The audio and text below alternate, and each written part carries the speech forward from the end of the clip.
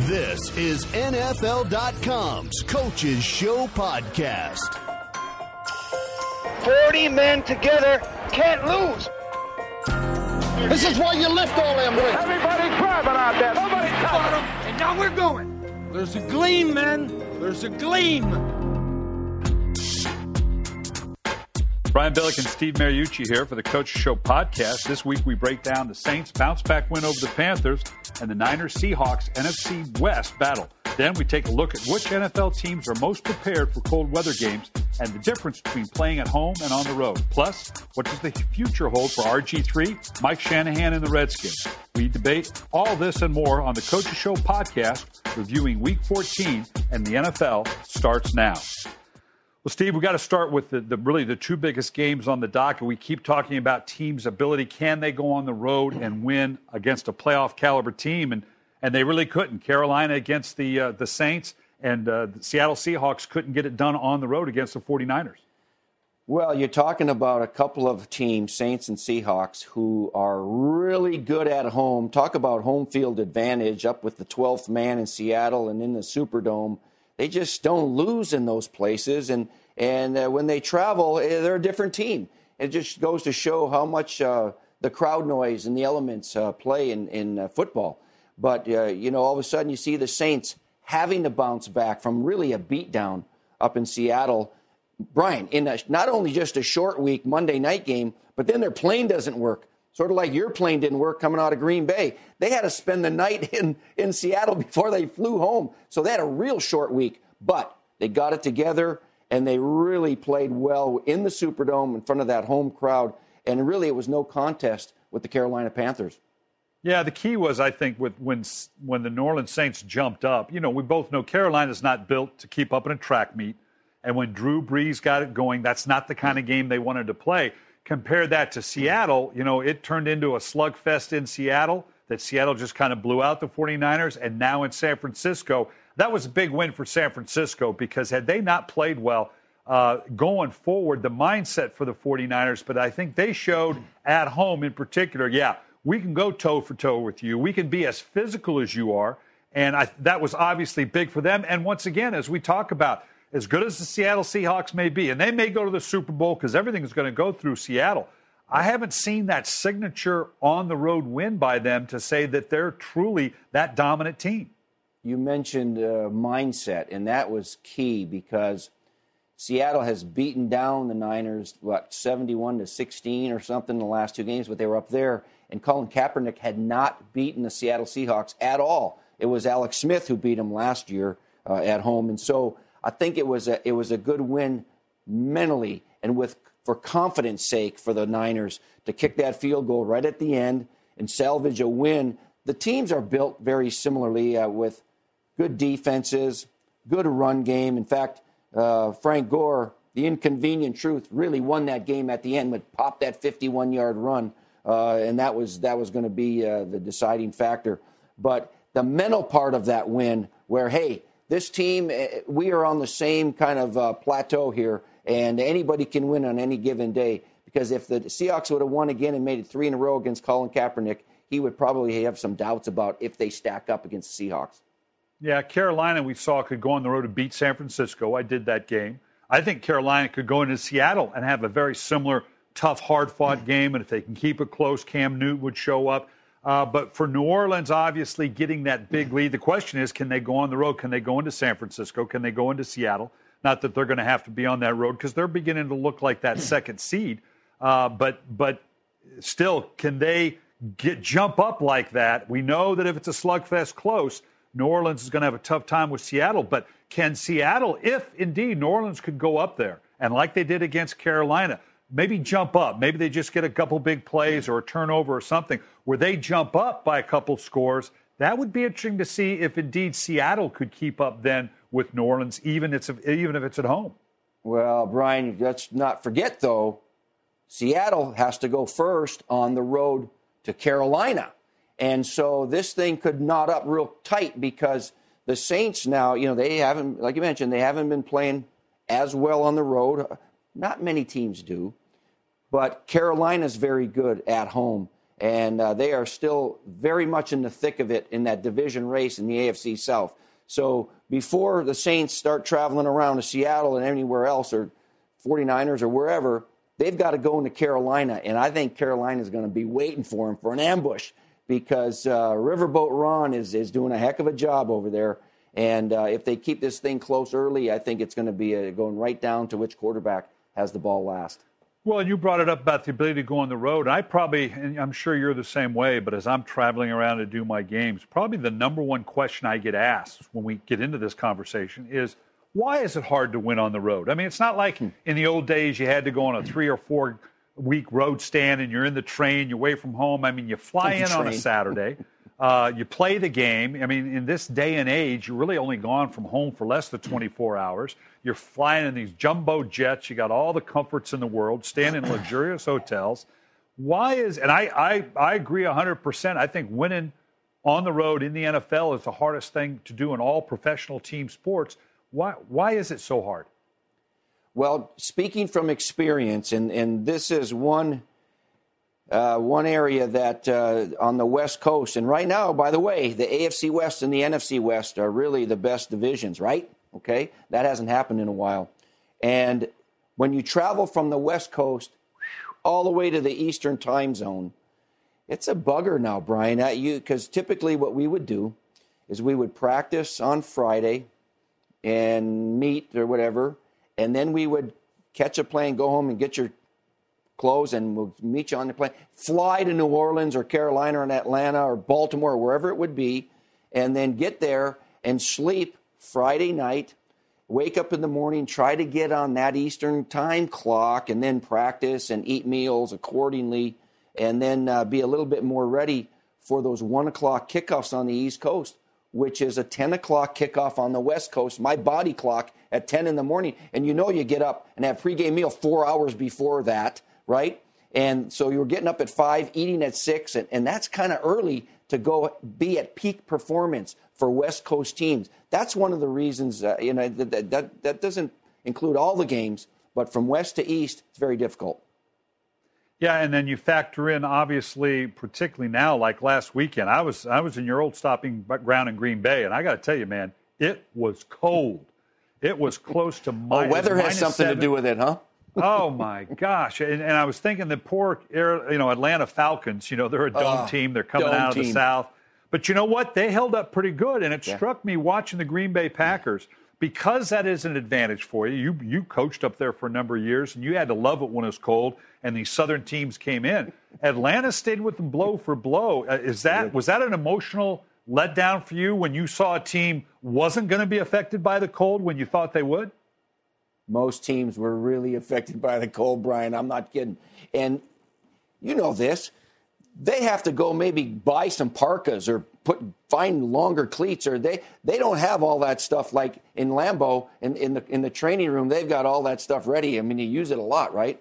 And so it's so different. It's so different for these warm weather teams or dome teams to go. How about go ask Matthew Stafford if playing in the cold and the snow was a little different than Ford Field. And so and it's not that anybody. Brett Favre didn't like necessarily playing in the cold, all right? You got to be out of your mind, all right? But he was a little better at it than the other quarterback because he played in it 2, 3, 4 times a year, practiced in it some. We weren't crazy enough to practice every day outside. We went inside so we could have a good practice. But you live in it, and you're a little bit more accustomed to dealing with it, I think, if you are in Chicago or a Baltimore or a Pittsburgh or Green Bay.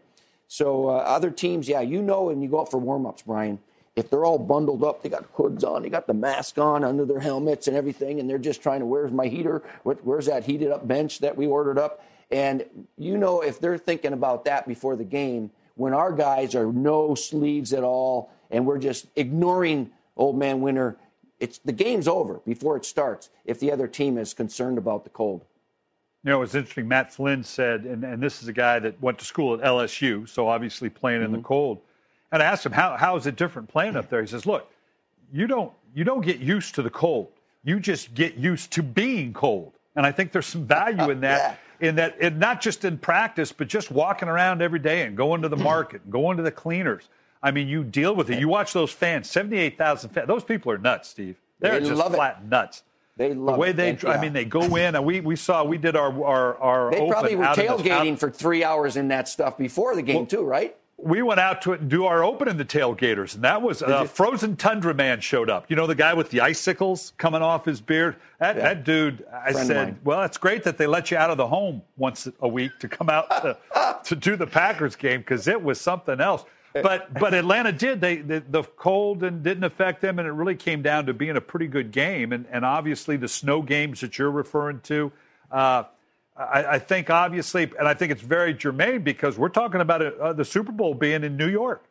And so we could very well get one of those types of games when it comes to playing the Super Bowl, and that would be like no Super Bowl we've ever seen before. Oh, I can't wait. I hope it snows. It'll be awesome for 176 countries around the world watching this. What is going on? But let me tell you a story when I was coaching in Green Bay for 4 years with Favre and those guys, because we have, every year you have a couple of these kind of games. And Brian, they got coils underneath that turf, right? You know that. Sure didn't look like it was working yesterday. I don't know. It looked kind of like a frozen tundra to me, but way back in the Vince Lombardi days, he put these coils, 6 inches down underneath to try to keep it like an electric blanket. I don't know if that works or not. Maybe it's just a placebo. I'm not sure. But here's what we used to do. At halftime, I would get Favre and Dittmer and Brunell and our guys at quarterbacks, and instead of just going in the locker room and trying to warm up, we would go in the sauna, okay? And it was nice and warm. We would put the water, steam and everything, and it would be like for 12 minutes, this is so awesome. I can't even tell you. So that's how we would get out of there. We would have our quarterback meeting. Listen, here's what we're going to do. Put some more water. Oh, it's awesome. And then we go, come on, we got 2 minutes to go. They wanted to stay in there, right?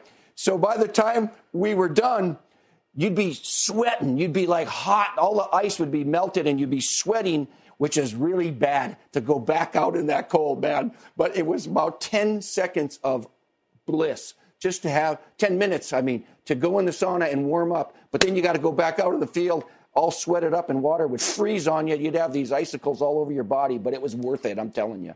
This is going to shock you. The coldest game I've ever been in, and obviously 9 years in Minnesota, and we'd go to Green Bay every year, and in Baltimore, and we'd go up to New York, and the Meadowlands, played in a couple playoff games. This is going to shock you. The coldest I've ever been as a coach was at the Holiday Bowl in San Diego, the very first Holiday Bowl, BYU versus Navy, and I was an assistant coach, or actually a graduate assistant, because I come out, it's San Diego, I come out in short sleeves. Well, the fog comes in.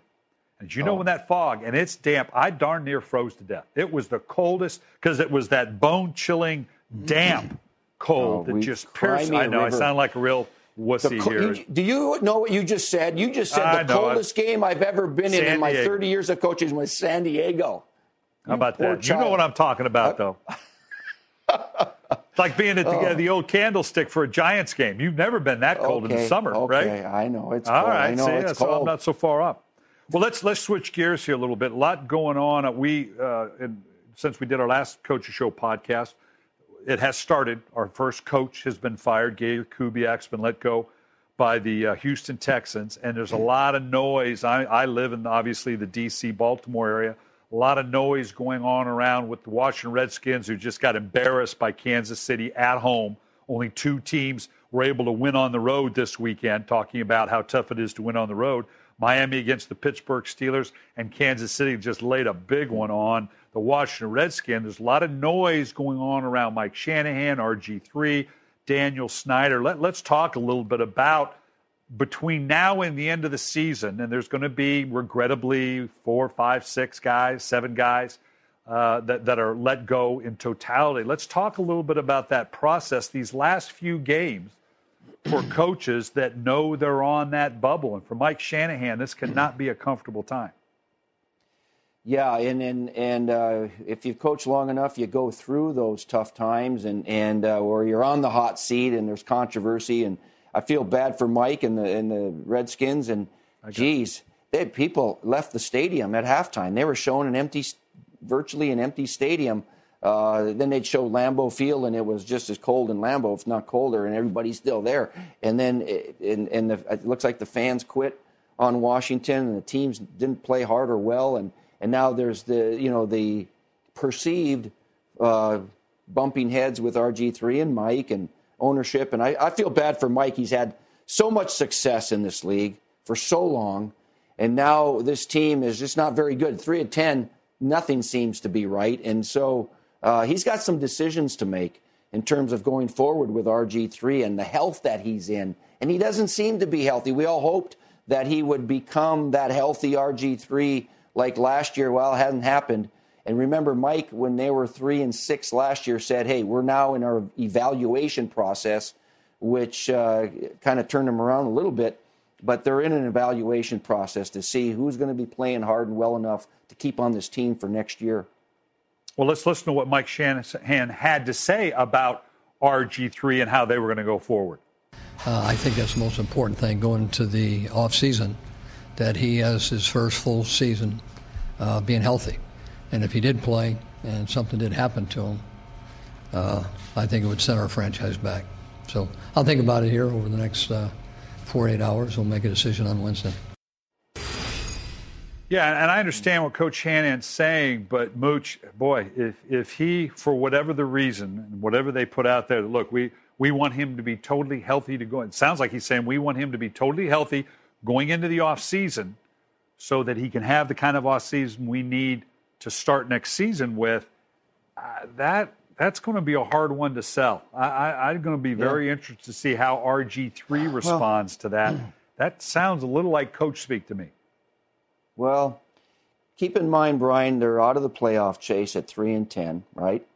They've got nothing to gain except, getting some layers of experience for RG3 and some guys. But, my God, he's getting hit so much. And he hasn't had an offseason yet.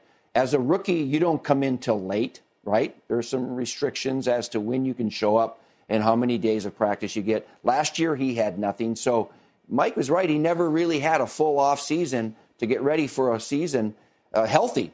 And so, I mean, do you look at Kirk Cousins and say, all right, let's develop our backup quarterback and give him some snaps and let's get RG3 healthy because there's really nothing to play for other than pride, other than RG3. You know how these guys are. They want to show their toughness and say, I'm the leader of this team, and I'm going to go down swinging, and we're going to finish the season the best way we can. That's their mindset, and you appreciate that. But I think Mike's responsible for his long-term health, too, and he doesn't seem to be protecting himself, or they're not able to protect him like some other quarterbacks are protected right now. Yeah, but you could also look at that from, Matt Ryan. Do you want to expose Matt Ryan to a team that's been in there? Their offensive line has really struggled. They're rolling guys through there. Ben Roethlisberger and the Pittsburgh Steelers, there's a lot of quarterbacks out there, proven quarterbacks. You could kind of make the same case. We're going to have the question now. Green Bay now is right there on the cusp, notwithstanding what happens with Chicago and Dallas. With Detroit losing, as odd as it sounds, they're sitting right there, just a half game back of first place, so they are in the middle of it.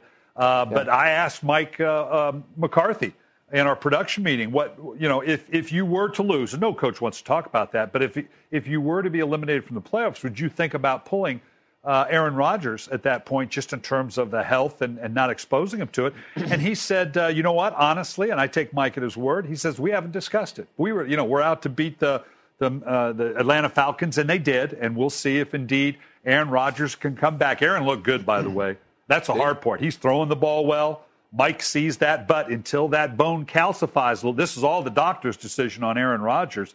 Be interesting to see if he comes back and plays this week. Yeah.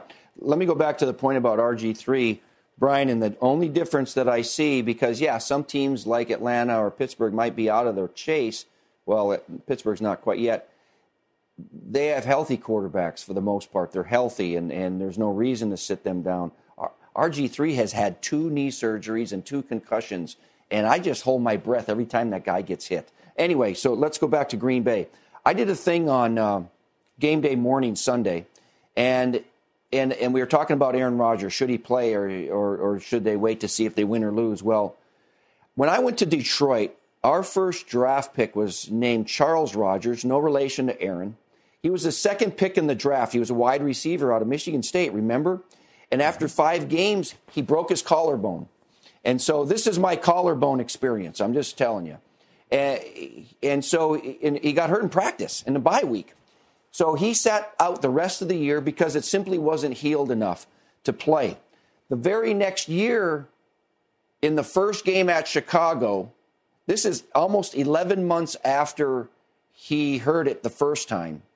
He goes down for a catch, and we showed it. We showed the replay, and he hit the ground here, popped his collarbone again, and shattered it and broke it, and he was out for the year again. And that's after almost 11 months of rehab. Now, I think Charles Rogers' broken collarbone was more severe than Aaron, but that sticks in my mind about rushing a collarbone, a broken collarbone back, because when you know this, when a guy gets sacked and he hits the ground with a 300-pound body, boom, that collarbone's got no shot. And so I hope to God that collarbone is healed the next time, I mean really healed and calcified the next time Aaron steps on that field. Well, we always like to finish off with the Coach Show podcast with the fact, you're in studio, you get to see all these games. What jumped out at you about Week 14 in the NFL? Well, I've said before a million times that old man Winter plays defense, especially in the passing game.